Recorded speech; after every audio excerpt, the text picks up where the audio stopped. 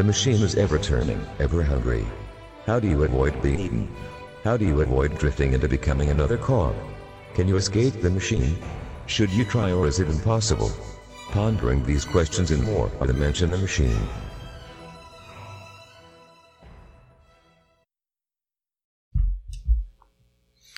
Hello, ladies and gentlemen. Welcome to episode 3 of the Mention the Machine podcast.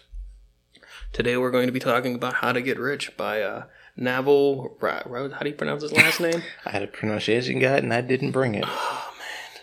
This is horrible. We're always so unprepared. Yeah. All right, that's the podcast. Anyway, Naval R, as we'll call him from now on. Yeah, it's like Ravikant or something. Yeah. He was born in New Delhi, and he moved here at the age of 9 to New York. Apparently he lived in a bad part of town, so his mother actually sent him to the library after school every day. He gained a huge interest in reading, so he read a lot of stuff. So apparently he wanted to be an astrophysicist as a kid, and his mom's like, "No, you're going to go into business."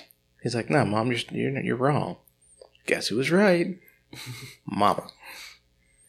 So he became an investor. He's done such things as Foursquare, Yammer, Slack, a bunch of stuff. Yeah, he talks into one of the podcasts. He talks about how he's been wealthy 3 times already, and one time was because he risked it all on the stock market and lost it, and then another time a shady business partner took it from him. So he knows how to generate wealth, and he goes into talk about the difference between wealth and money.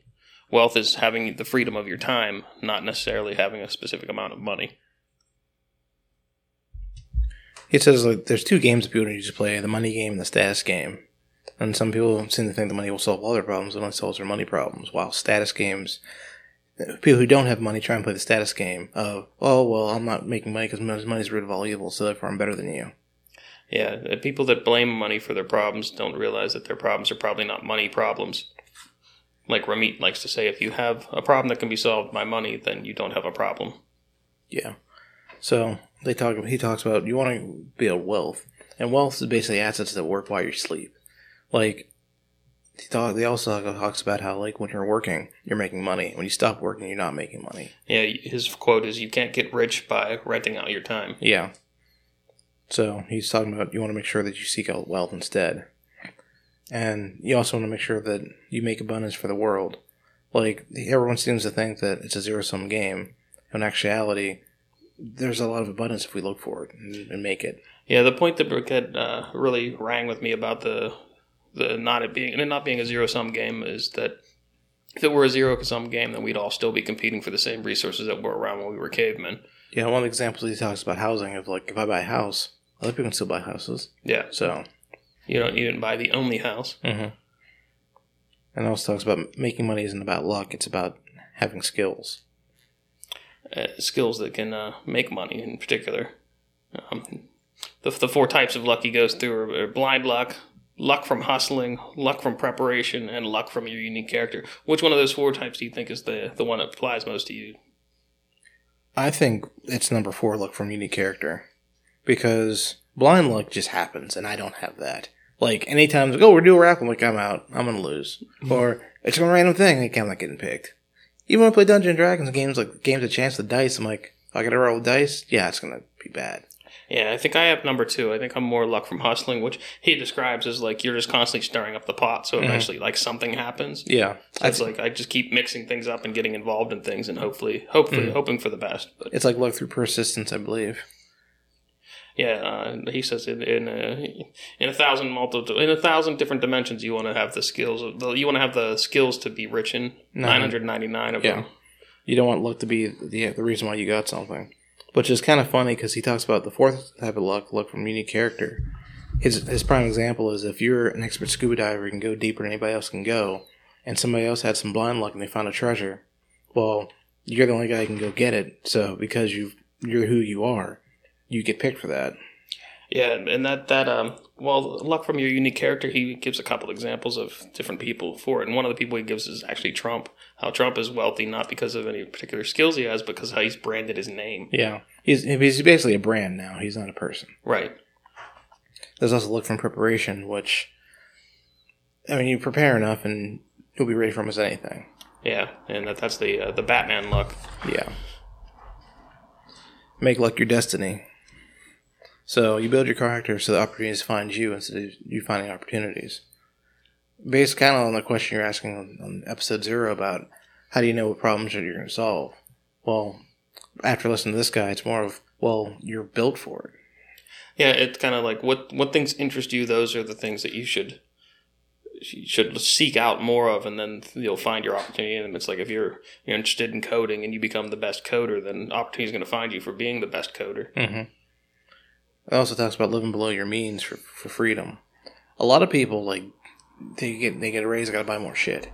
I was obsessed with container. I still am with container houses and like small, like not tiny houses, but like containers and stuff.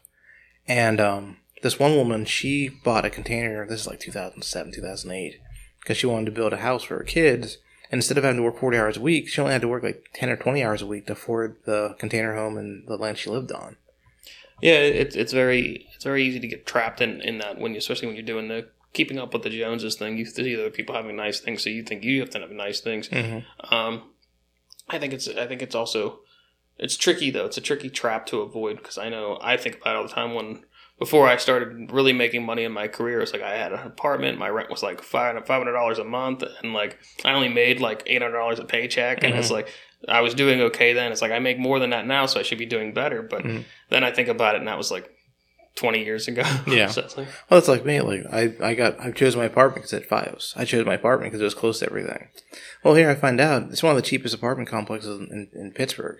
Like I'd be stupid to try and move someplace else. Yeah. So.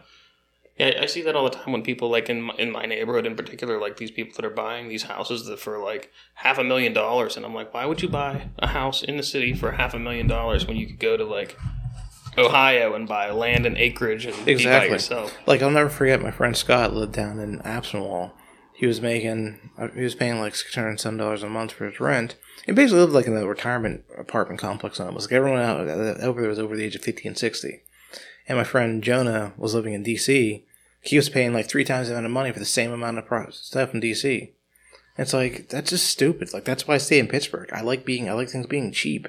Yeah, although things are getting less cheap here. They're trying to compete with New York now, it seems, for some of the rents. Like, I think our old apartment before we moved here, it was like $810 a month for rent for the 1-bedroom apartment, and now he's renting it for like $1,200 a month. Mm-hmm. And it's like, it's a 1-bedroom apartment. Yeah. Another thing they talk about is giving society what it doesn't know how to get.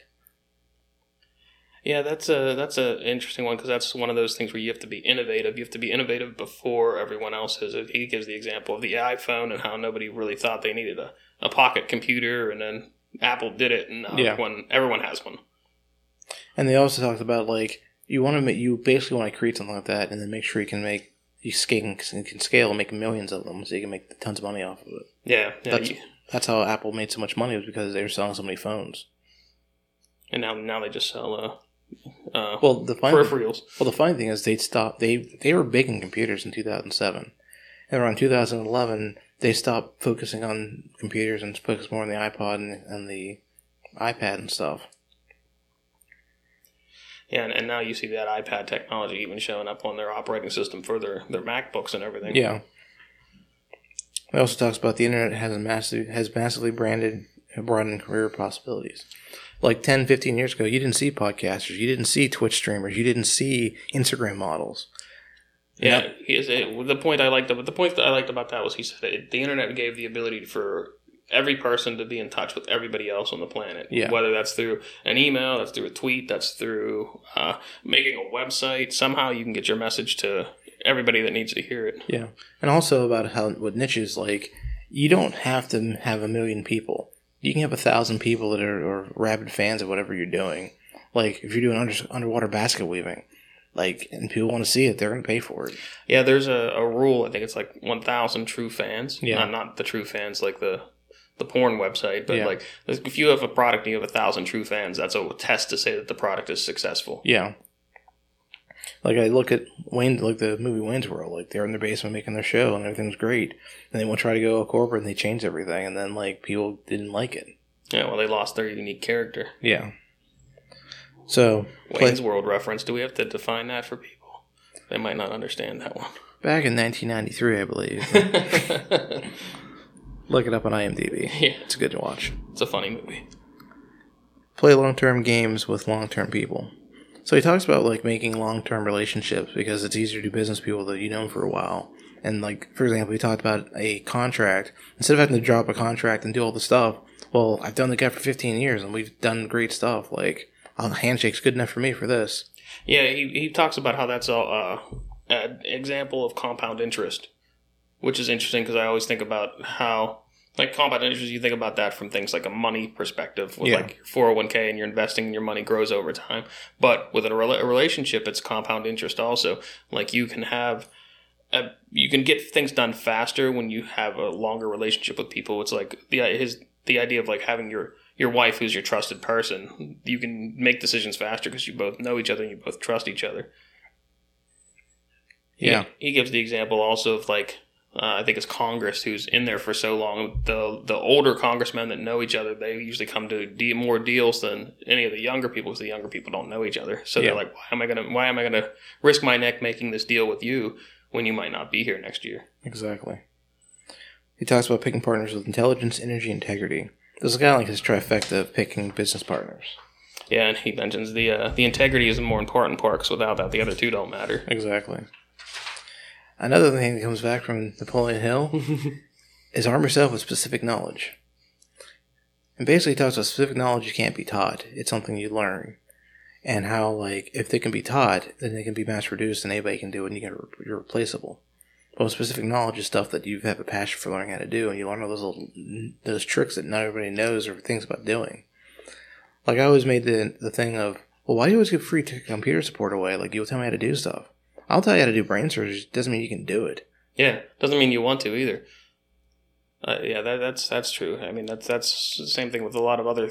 Well, a lot of things that people do are easy, but they're simple, not easy. So It's like the computer stuff, it's simple to tell somebody how to do this thing, but it's hard for them to go and do it because for a lot of people, they don't have any background in it. They don't know the way the tools work. They don't know, like, what the command line is. So it can get tricky. Mm-hmm. Specific knowledge is highly creative and technical. Yeah, that one I don't know. Highly creative or technical. I guess that's like when you get further along the path. It's either you have to be one or the other. You have to be highly creative in that field, or you have to be highly, highly technical. It's got like either you're like if you're an engineer, for instance, you're either the best engineer because you know the most about this nuclear reactor or whatever you're working on, or you're the best engineer because you can come up with the best solution because you think in creative terms. Exactly. Learn to sell and learn to build. He basically said that the 1-2 punch is if you can learn to sell and build, you're basically unstoppable. They made a quote of, he'd rather teach somebody who knows an engineer how to market than teach a marketer how to engineer. Because it's easier to learn the one first than the other, which is interesting because I wonder which side of the fence I fall on that. Is it harder for me to learn how to sell at my age, or is it harder for me to learn how to build more? I've been building websites and things like that, but I don't know if that counts as building in the sense of like building. I know, for example, me, I cannot sell. I used to study internet marketing with this lady in Canada. She was making 5 and 6 figures doing all this crazy stuff. And I tried to make like ads and stuff, and it was just like, it's wrong. But I followed the formula. It's still wrong. Like, whatever I did, I'm like, this is witchcraft. This is not a science. There is a science to it, but there's like I don't know so much about selling on the internet in particular. When I think of selling, I think about person-to-person selling. I think about starting at that base level of like, can you sell this product to this person? It's like the QVC thing, the story with Mike Rowe, where he went for the job interview with QVC, and they asked him to sell him this pencil. So he had to pick up the pencil. He had to explain all the details of the pencil and get the guy to like buy into the idea of the pencil. It's a funny story. If you ever get a chance, check it out on YouTube. But like that idea of selling is the one where I don't think I'm any good at. Selling ideas is also another trickier one. I'm too technical and too just honest. Like, I'm not going to try and give you fluff. It's a pencil, it writes. It does a good job. Well, I mean, that might be all you need. That might be the elevator pitch. Not anymore. No, everyone needs everything. Super long explanation that they don't read anyway. TLDR. Yep. Read what you love until you love to read. Like the library thing, he basically, that was his babysitter. It was like, until she came to get him, he used to stay at the library. He just started reading random books. And like, even today, he reads a bunch. And he quoted the one Bruce Lee phrase, quote, "I'm not afraid of the guy who knows 1,000 punches. I'm afraid of the guy who said one punch 1,000 times." Almost the right quote. It's like, I'm not afraid of a man who's practiced 10,000 kicks one time. Okay. It's the guy that's practiced one kick 10,000 times that he's worried about. There we go. But yeah, the read what you love until you love to read thing, I get that, because there's some books that I try to pick up and I read, and they're difficult to get to. They're so dense. Yeah. Like, for example, 12 Basic Rules from Jordan Peterson. I tried reading that book. I couldn't do it. I had to actually listen to it 2 times speed just to get through the thing. Well, let's be honest. You weren't reading it. You were listening to it. And Jordan Peterson does sound like Kermit the Frog, so it's hard to listen to him. The problem with him is, the problem with an author that I know what they sound like is, even if they're not reading the audiobook and I'm reading the actual physical book, I hear it in their voice. So it's still the same. See, for me, I read it and it just goes in. There's no voice.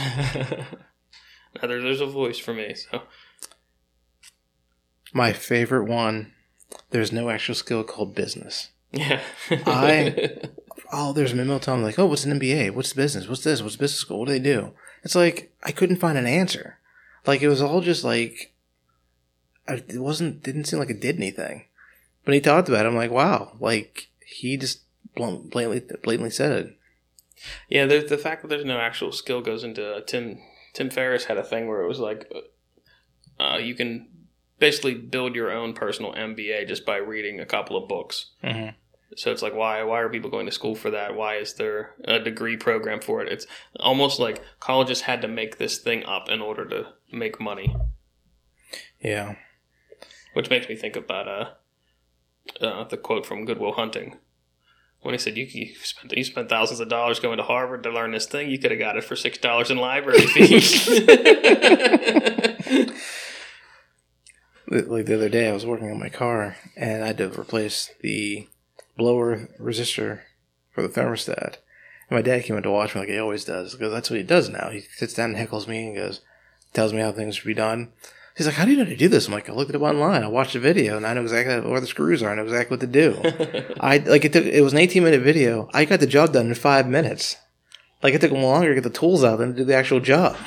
Yeah, the amount of things you can learn on YouTube these days is astonishing.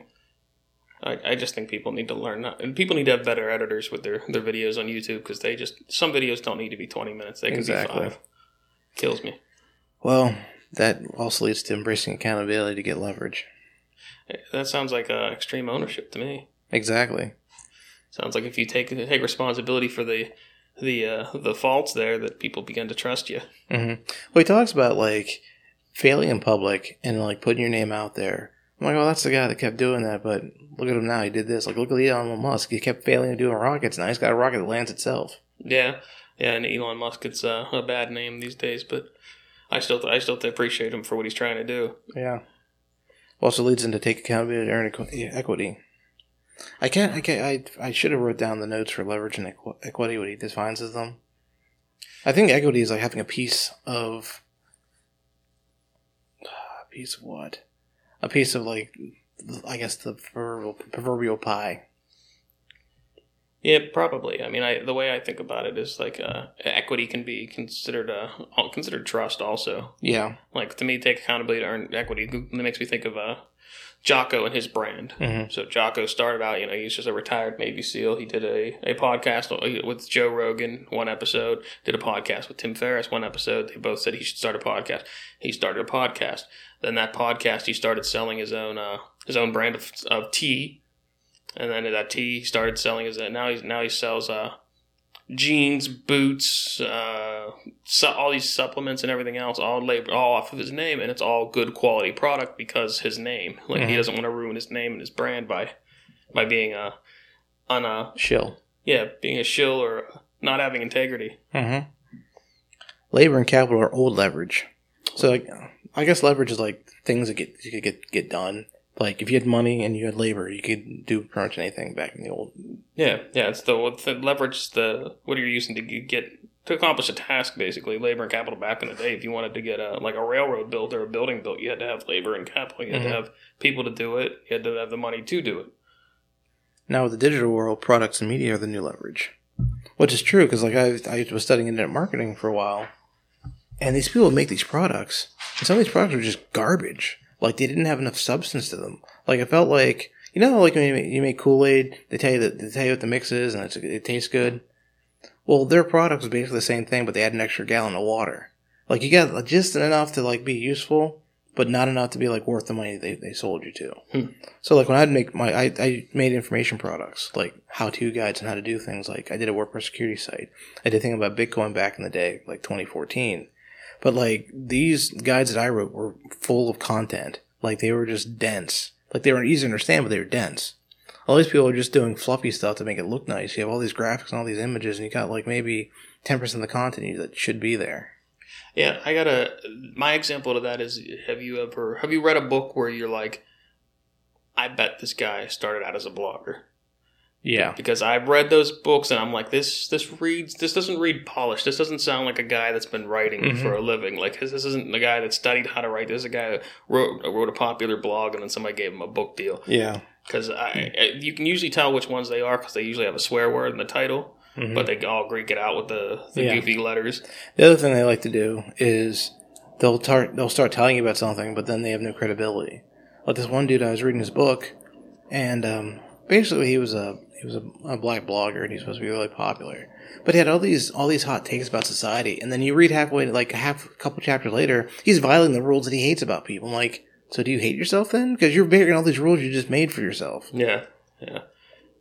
The internet made it easy to have a voice, but not everyone should be heard. Exactly. Pick a business model with leverage.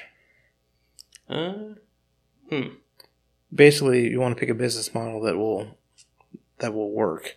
There's business models where you have to do a lot of work up front to get it done. There's some business models where if you can hire enough people to do the grunt work, you can get it going. Something like that is what I understood from it. Yeah, it's tricky. Business model with leverage. Well, I can actually look at my other notes. Joel's at least somewhat prepared today. I was too prepared earlier, actually. So a business model with leverage, I guess that would mean that you want to pick a business model that already has leverage built into it so you don't have to create the leverage. Oh, I'm almost there. Which, going back to the previous point, would be, it has product and media already in it. Take risks under your own name, and society will reward you with leverage. You need accountability to get leverage. Take business risks under your own... We're past that one. Yeah. A well-functioning team has clear accountability for each position, and people who can fail in public have a lot of power. Oh, wait, I read the wrong one. Never mind. Wrong one. Oops. And next one. No, that's... I skipped a few things. Here we go. Yeah. An ideal business model has a network effect, low marginal costs, and scale economics. So basically, the network effect is if you've got 5 people on something, the output's going to be 25 times it squares itself. So if you put 10 effort into it, it's going to come out 100 times.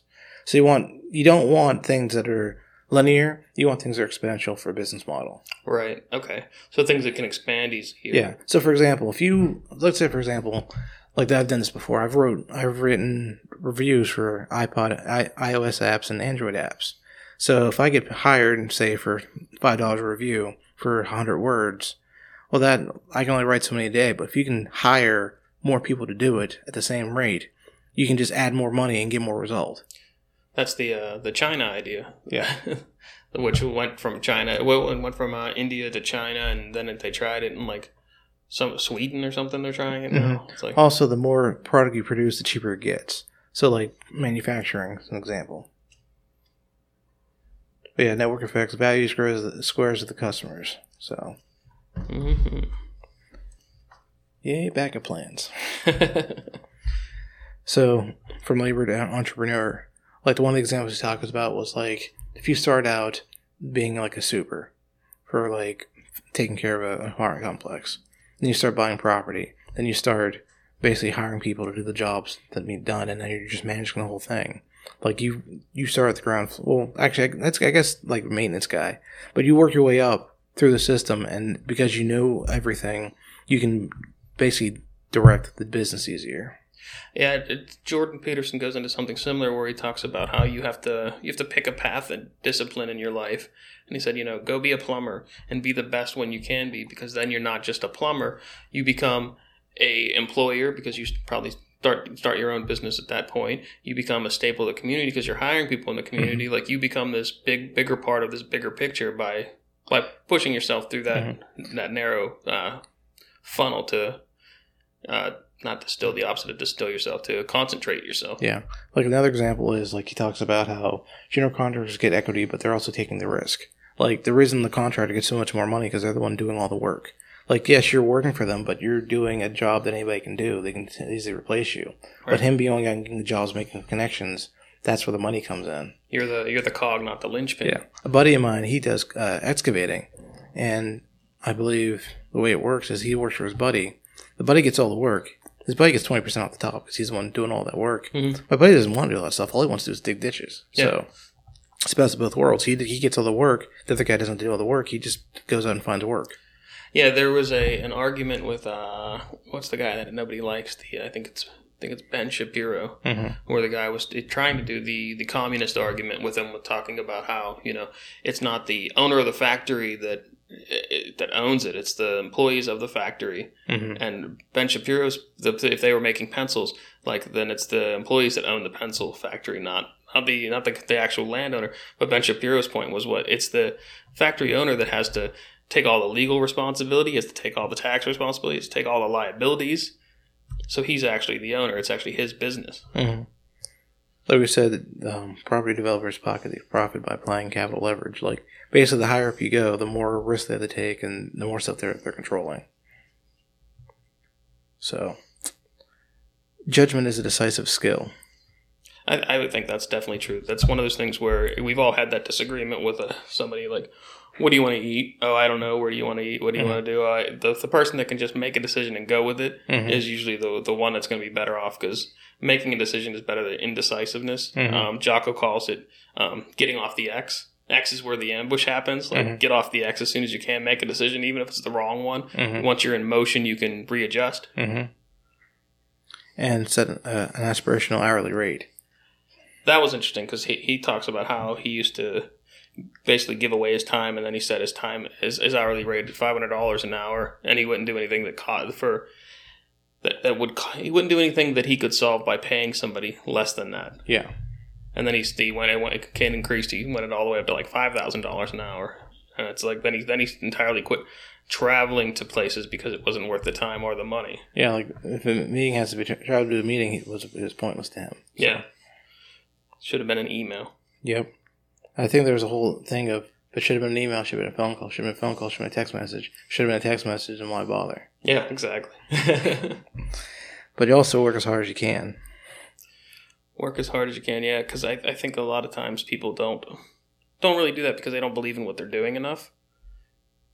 And that's a tricky one, because until you work as hard as you can at something, you don't know if it's going to actually produce a result for you. You might be just shy of getting that result. You might be at the 90%, and you need to be at 95 to see the actual changes. The examples that I can give are health and fitness stuff, where people they work. They do one good day of dieting, one good day of working out, and they think that the scale's going to change in a day, but it's not going to change in a day. It takes a little bit longer. It's funny you say that. I've been a little obsessive the past month and a half. I actually bought a new scale about a week and a half ago to track my weight for all the biking and intermittent fasting I've been doing. And my mom's like, why are you weighing stuff every day? That's depressing. I'm like, no, I'm a science experiment. If I eat this stuff yesterday, then how much weight do I gain today? If I eat 1,000 calories a day, then what's going to happen tomorrow? It's fascinating watching. I was telling you earlier today, I ate crap yesterday because I went out with a friend of mine for lunch. And ended up making that my cheat day for the week. And I ended up getting fast food for dinner. I rolled a dice, and the dice said fast food. And I gained 2 pounds. And I'm like, well, this is crap. And I lost a pound overnight. And on average, lately, I've been losing half a pound a night while I sleep. So it's I'm watching all these numbers fluctuate. I'm like, There's a rhyme and reason to this. Oh, it's a science. The fast food probably had high sodium, which made you retain more water, which made you probably peed out half of it by the time you woke up. But yeah, the quote, "What gets measured gets changed." So if you're not measuring if you're not measuring things like your weight, is your weight really going to change? Some people also start to say that like you shouldn't worry about the weight. You should be worrying about like how your clothes fit and how you feel. But I think weight's easier to measure than like body fat percentage. Yeah, but also, as a previous boss of mine taught me, plan for future expansion. That works for networking and works for clothing. All your clothes are actually they're maternity clothes, aren't they? Pretty much. Be too busy to do coffee. This was really interesting to me because he talks about you want to be busy but not have a full calendar. Yeah, I think there's too much in our world these days where people they do a virtue signaling of being busy. Like they say, "Oh, I'm so busy," and people are proud of the fact that they work 60 to 80 hour weeks. But they're not actually working 60 hours a week. No, that's impossible. They're sitting in front of their computer for 60 to 80 hours a week, maybe, but they're not really. If you were actually sitting in front of your computer for 80 hours a week and you weren't rich or working on your own thing, like you made some real bad decisions in life. Exactly. The thing I love that he was talking about is ruthlessly declined meetings. Yeah. Like, in these projects at work, I got put onto a daily stand-up, which was the bane of my existence. Because it was right at the beginning of the morning. I had just enough time to get started with something and then get sidetracked. And then after a meeting like that, like, I'm sidetracked another 45 minutes. So, like, half my morning was already shot. I finally got out of it. But, like, meetings, like, all these meetings, and half the time you don't even need them. But there's been a couple meetings I've been invited to. I don't say a word. Like, I used to make the joke at work that my goal was the maximum words I say in a meeting is 10 words. That's usually about as many as I would say.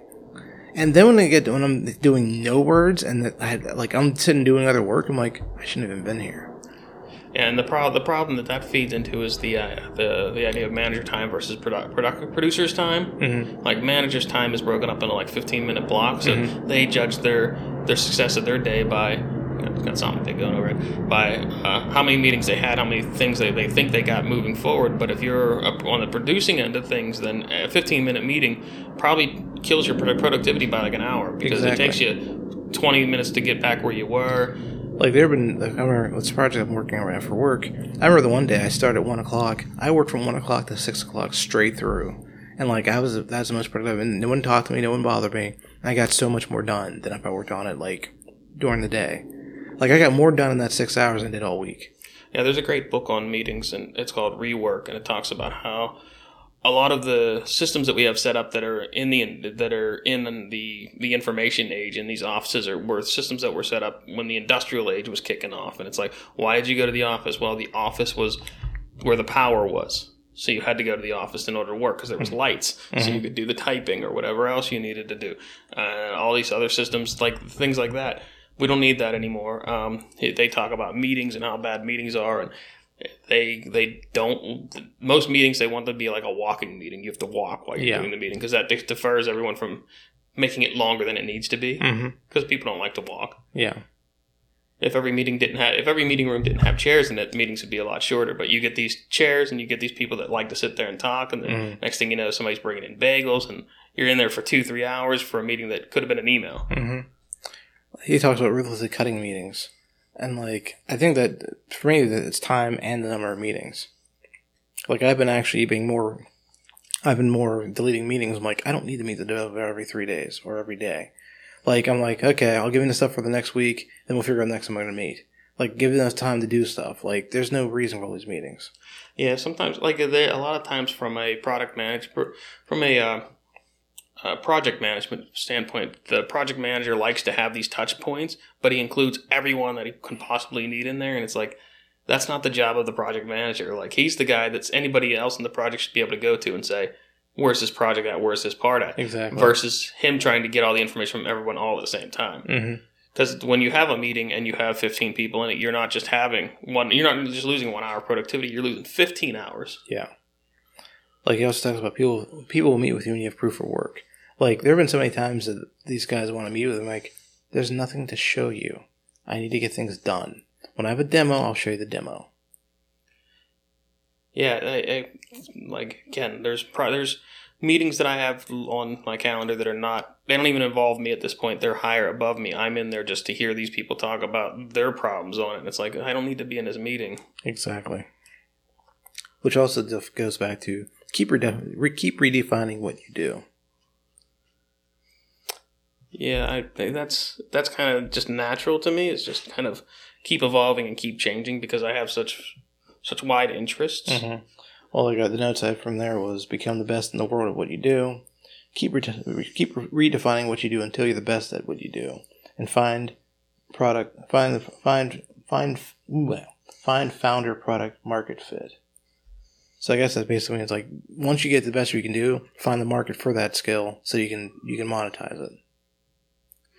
Yeah, I can see that, and that goes into what we were talking about earlier about people being a brand. I mean, the Trump idea, like whatever Trump actually does, I don't know for sure, but he's a brand now. Mm-hmm. He's like, so people are gonna come to him because he's a brand with mm-hmm. whatever.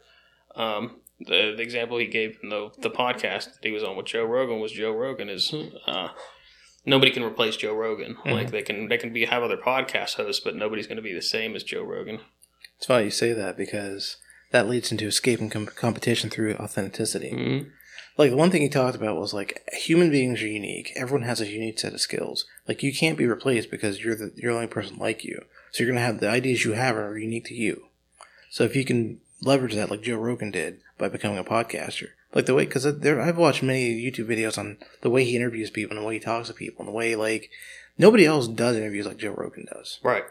And Joe Rogan had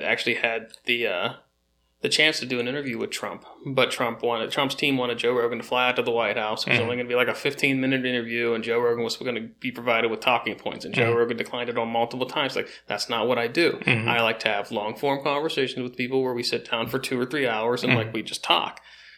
So he didn't do it, and a lot of people wouldn't have had the success to the self-confidence in their success to maintain their authenticity and not accept that offer because it would have boosted them up. It would have broken his equity. And it would have, yeah. It would have ruined his integrity. And he leveraged his leverage. Mm-hmm.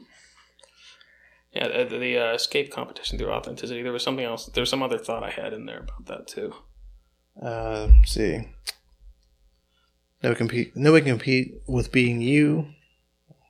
Through that, the escape competition through authenticity was the idea when you're saying, nobody's like you. That goes into the idea of when you're working on your self-development, the idea of like you got to compare yourself to who you were yesterday. Yeah, the one thing I keep repeating to a ton of people that probably hate me saying this is the only person you compete against is yourself. Yep, all you got to do is be 1% better today than you were yesterday.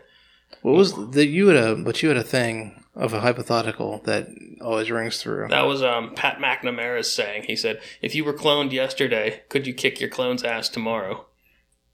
So you had to do what you could today to be better than your clone could be tomorrow. Mm-hmm. I like that. It's a good one. Also, one thing I love is in entrepreneurship, the masses are never right. Like, that's why I hate all these focus groups for stuff. Like, people don't want to fail. They want to just have the perfect product. Like they were talking about it. That's not the topic. I'll use that for later. But basically, they always use focus groups, and then they never use the same focus group. So they're always changing the product on these random outputs instead of having like consistent people. Like actually get a focus group of the people they're going to watch or do what they're going to do. Yeah, in web development, they talk about creating a persona for your different type of users, and then you got to nail that persona down to what's the persona that you're actually crafting your message to. Yeah, it's not all of the personas. You're not, because if everyone likes your product, then nobody really likes your product. They're just giving you bullshit. Mm-hmm. But if you can find like which one is the authentic voice that you want to sell to, then you're probably got a good product. Mm-hmm. Another thing talks about is combine your vocation and an avocation. Combine your vocation and an application? Avocation. Advocation. The hell's the difference? I don't know. Skip that one. Yeah, we'll skip that one. But specialize in being you. I come back to my friend Nick, who we were trying to do. He wanted to do a podcast. Like he wanted to do like kind of like talk about current events and his thoughts on it. And he also was going to do a stock tip thing, and I was going to be the idiot because I don't know anything enough about finance. Well, he tried to do a persona that wasn't him, and he crashed and burned. Oh, yeah. And it's like, dude, you gotta be yourself. Because like, I don't feel like I'm a specialist. I'm like, dude, you've got the knowledge. Your brand of personality is going to...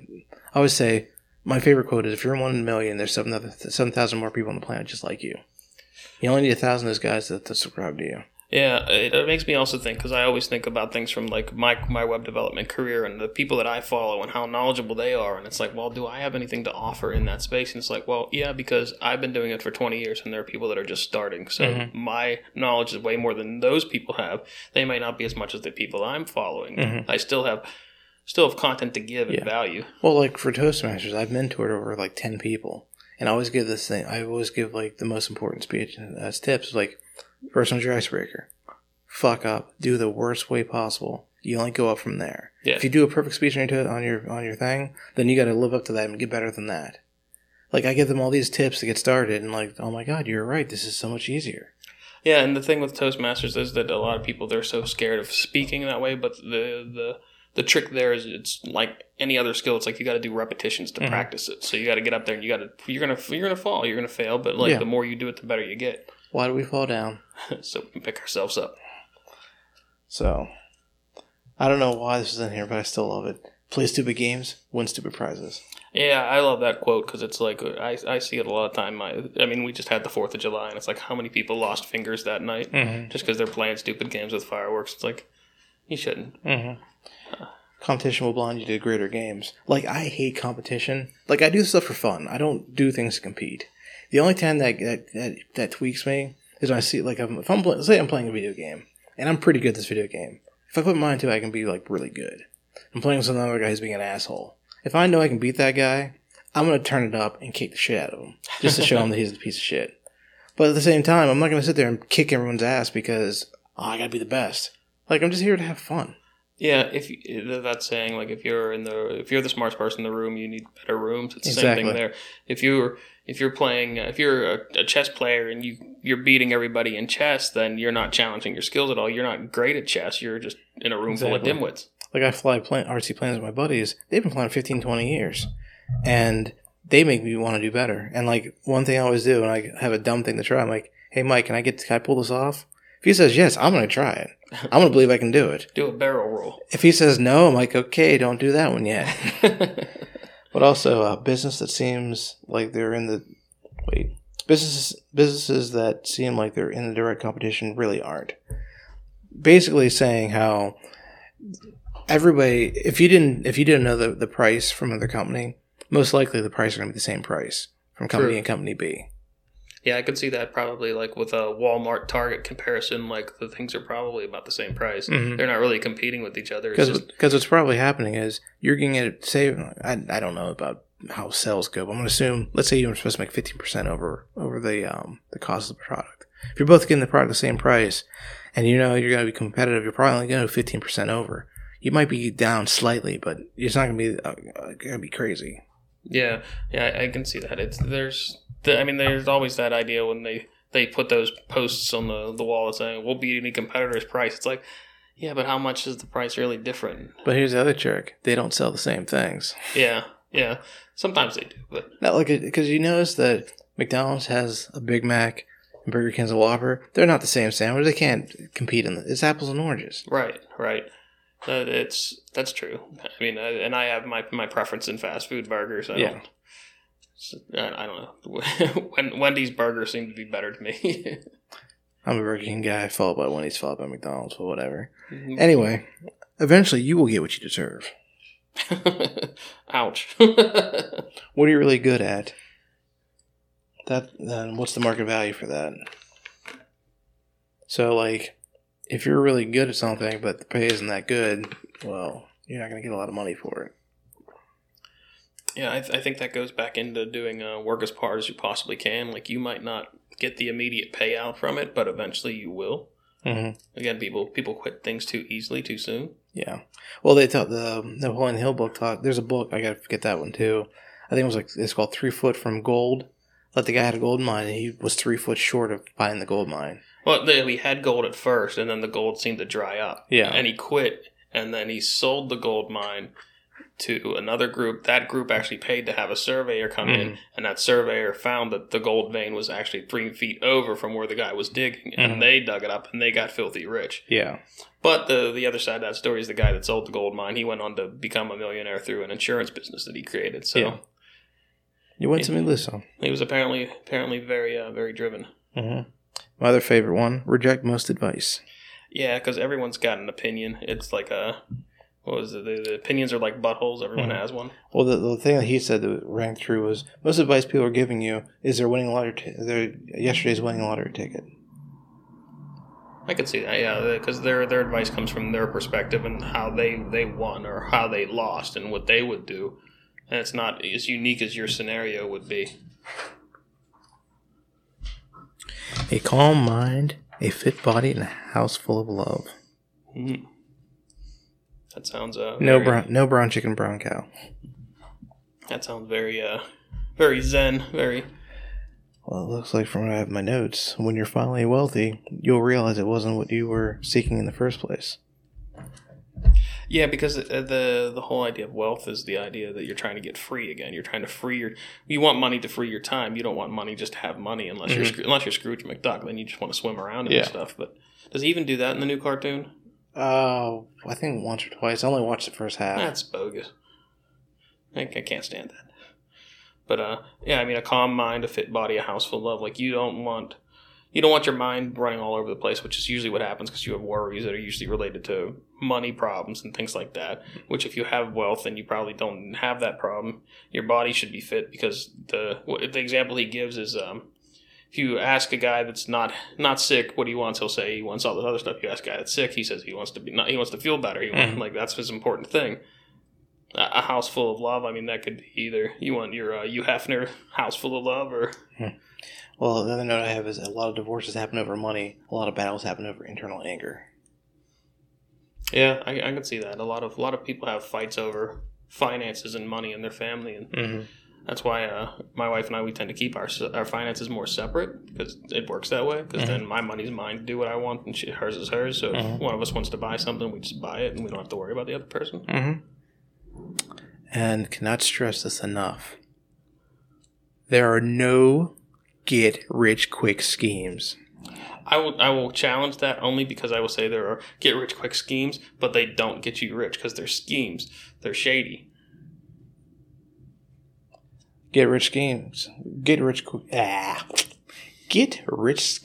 are just someone else getting rich off of you. Exactly. See? There it is. There's a get-rich-quick scheme has got to be robbing a bank. Mm-hmm. Like, that's a get-rich-quick scheme. But even then, you're only getting like $10,000, so you're not rich. The other thing he also mentions is, like, because this is a tweet storm that was on Twitter, and then him and his buddy did a podcast. And the cool thing was these podcasts, the episodes are like a minute, 2 minutes apiece. I gave you the actual, they put it all together as one interview. So you didn't, like, I went through the whole podcast theme. It's funny, like, a couple times they did, like, oh, we did this whole section of the podcast. Now, here's, like, the whole thing in one piece. I'm like, where was this, like, 20 minutes ago? But the one thing he talks about is we don't have ads because it ruins our credibility. And that's the thing, like, he doesn't do ads or anything because it's like, well, we want you to know that what we're doing is legitimate. Yeah. The Chaco thing, all the ads on his podcast are at the end, and they're ads for his product. Mm-hmm. So him and, like, his co-hosts sit there and talk about their supplements and what they do and things like that. I like the fact that, like, Joe Rogan's podcast, he has the ads up at the beginning. So, like, you can skip those and you can get right to the meat. Well, fun fact, I was listening on Spotify the other day, and it seems like every time I listen on my phone, so I connect to different Bluetooth, either my headset or my car.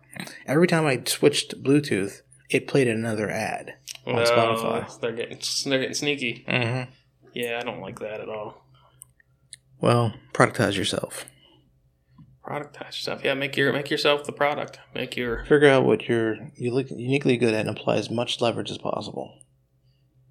Yeah. I mean, I think businesses have been trying to do that. That's why they do things like the Myers-Briggs tests and like the what's the other one we just did? The business chemistry, where it's like, what type of person are you? Are you a pioneer? Are you a driver? I didn't take that test. I got the URL. Yeah, I was to see if they have one that's outside of my company firewall.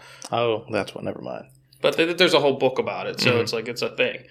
But it's an interesting one also. But it's like they're trying to figure out what type of person you are, so you can kind of figure out where you want to go in your career and what the company should do with you. Mm-hmm. Basically, which type of cog they want you to be. Yeah. Find hobbies that make you rich, fit, and creative. Yeah, I mean that's the idea. If they're hobbies, they're fun. Like I like martial arts and I like all that sort of stuff. They keep me fun. They keep me fit and they're fun. They haven't done jiu-jitsu can get kind of creative, but I'm not at that level yet. I'm still at the level of trying not to be choked out. Mm-hmm. We should eventually be working for ourselves. Yeah, I mean, I think that's kind of where everyone's going in this world. Mm-hmm. They're all... Well, like I said, I came up with my little idea a couple of years ago that I keep championing with my coworkers of, you get a job, whatever, but then you make all these side hustles. Mm-hmm. You find out which one is like the good one. Then you start putting your time into that one. And then slowly but surely that side hustle makes more money until finally it's in competition with your real job. And now you can get rid of your real job and do what you really want to do. You just defined entrepreneurship, because that's really what it is. It's like you keep creating these businesses till one of them takes off. Mm-hmm. And then that one, you get that one up and stable and running, then you create another business. Mm-hmm. And you get that one up and running. And that's how you really build wealth and you become stable. So you're telling me I should have been an entrepreneur. What's that? You're telling me I should have been an entrepreneur sooner in life. Yeah, everyone should have. I mean, there are some people that I know that were, like, people that were always, like, looking for that opportunity and that way to make money. But it wasn't me. I mean, we didn't all have a rich dad, poor dad type situations. Mm-hmm. The Kelly criterion rule, avoid ruin. Yeah, that's the one where it's like you want to avoid anything that completely ruins you. It's not so much like you get wiped out financially. Yeah. It's one thing because the one thing you mentioned, which rang true, not true, but that was like, wow, that makes sense. When you get money from investors, they don't always expect to get the money back. Right. So if you fail, you fail.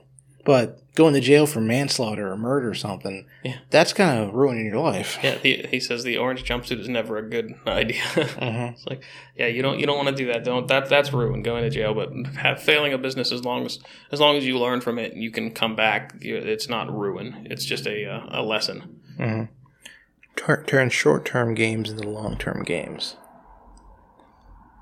That one I don't fully understand. So basically, you improve your leverage by turning short-term relationships into long-term ones. Like we talked about earlier, about long-term relationships are easier to do business than short-term relationships. Because you have to feel a person out. You don't have to get screwed over. But if you work this guy for 15 years and well, Bob, if he loses his shirt, he's gonna make the money back somehow. Yeah. So.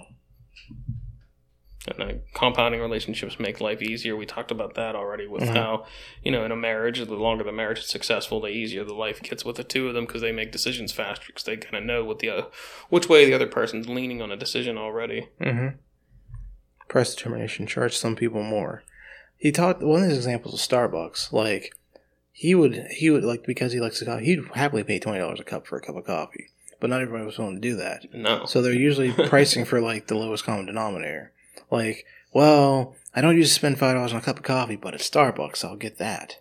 So basically, he's saying you want to market to the rich people. When you create new technologies, new ideas, you can charge a shitload of money because no one knows the secret how to do it. Right. Basically, if you're the only supplier, you can create, you can charge whatever you want. It's like when I go to these art fairs, I'm like, you're charging $100 for that, and like the fairs alone are like $10. You put maybe 4 hours of, like maybe you put an hour worth of work into it. Like, you're overcharging for this, and I could make this cheaper and faster. But the thing is, most people don't think like that. So that's why when a lot of people see price tags, they're willing to pay whatever the price is. Well, there's also the way of the factor. Like, yeah, you can make it cheaper and faster, but are you willing to? Yeah. Because the willing to do the thing is usually the hurdle. Mm-hmm. Rich people and larger enterprises are willing to pay more, like I just said. And that's true, because I know for a fact that, like, a lot of companies, they have an in-house agency, but they'll hire an outside agency and they'll pay astronomical fees for them to come up with their branding and their ads and things like that. They'll pay way more than other people can. Yeah, that's the only thing that drives me nuts is like, because I have a small business doing computer repair. And like, you get all these things. Oh, I can do your website. It's like thousands of dollars. I'm like, am I really getting $1,000 of a thing out of this? Yeah. But then you got other companies like $1,000. We spend $10,000. This is a steal. Yeah, hundreds of thousands of dollars for websites, and they're not even all that great sometimes. But So I like rolling up my sleeves. But I digest.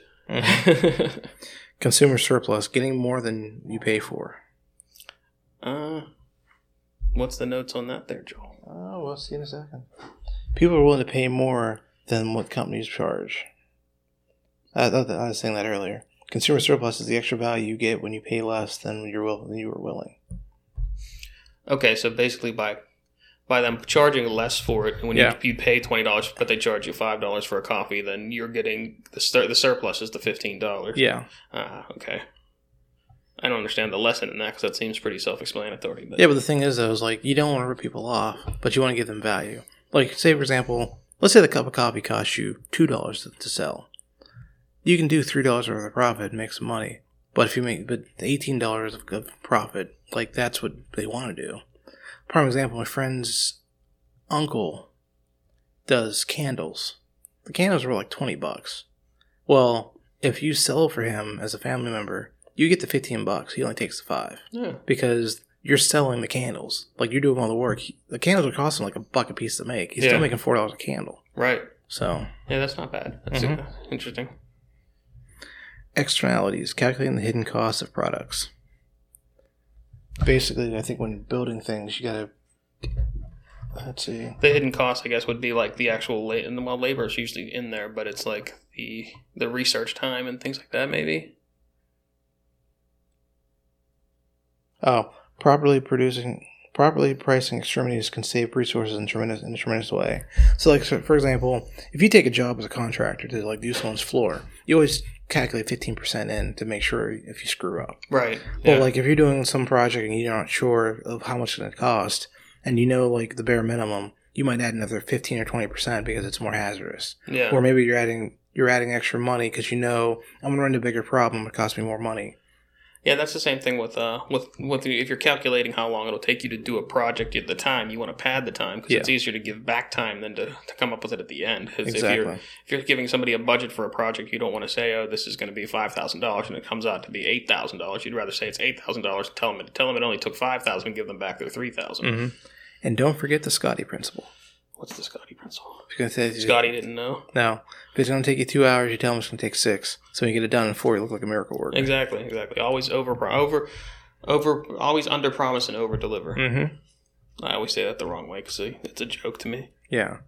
And the final bonus tip from him: find time to invest in yourself. And that's an important one. And I mean, if people are listening to this podcast, they're already kind of investing in themselves, I think, a little bit, and they're probably, hopefully, going out and they're checking out some of these resources and these books we're giving them. Because I mean, reading and learning is a lifelong skill, and it's something that people can't take away from you. Yeah, coming soon the next 2 or 3 weeks is I'm going to make a library on the website of the books that you and I have read, so that people can go through them and maybe ask questions about something they already read or something. Very cool. Very cool. And that is the end of the podcast. Nice. Episode 3. That's a wrap, ladies and gentlemen. Well, actually, I got a surprise for you. Oh, is the outro ready? No, the outro's not ready. Oh. But instead, let's hear something about Eugene so the audience can know us better. Oh, man. I just was working on a bio slide for work, too.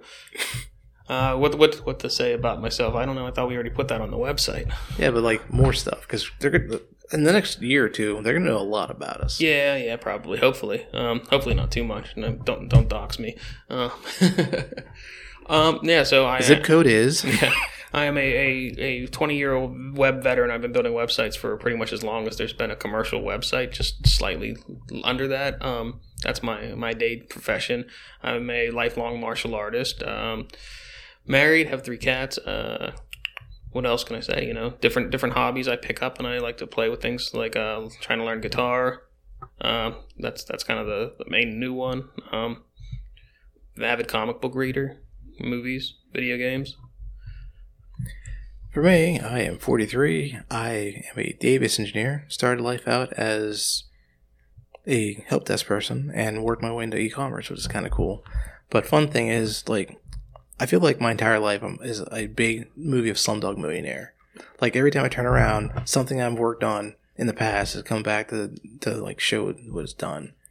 Like, I keep saying I'm a generalist. Like, I've learned a little bit of everything, and it's kind of cool because, like, everything can relate to something else. And, like, I'm enjoying it more and more as life goes on of, oh, that's similar to this, that's similar to this.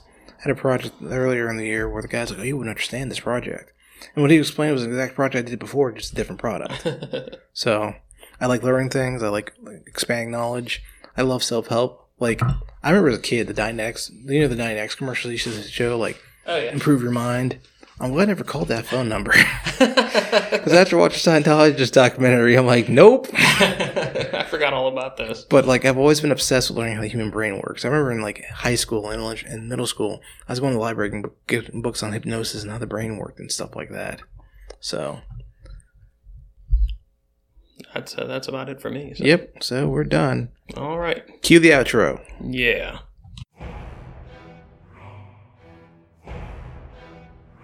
That wraps up another episode of The Mention the Machine. If you would like to contact or subscribe to the podcast, please visit thementionthemachine.com. If you would like to leave a voicemail, please call 412-294-8557.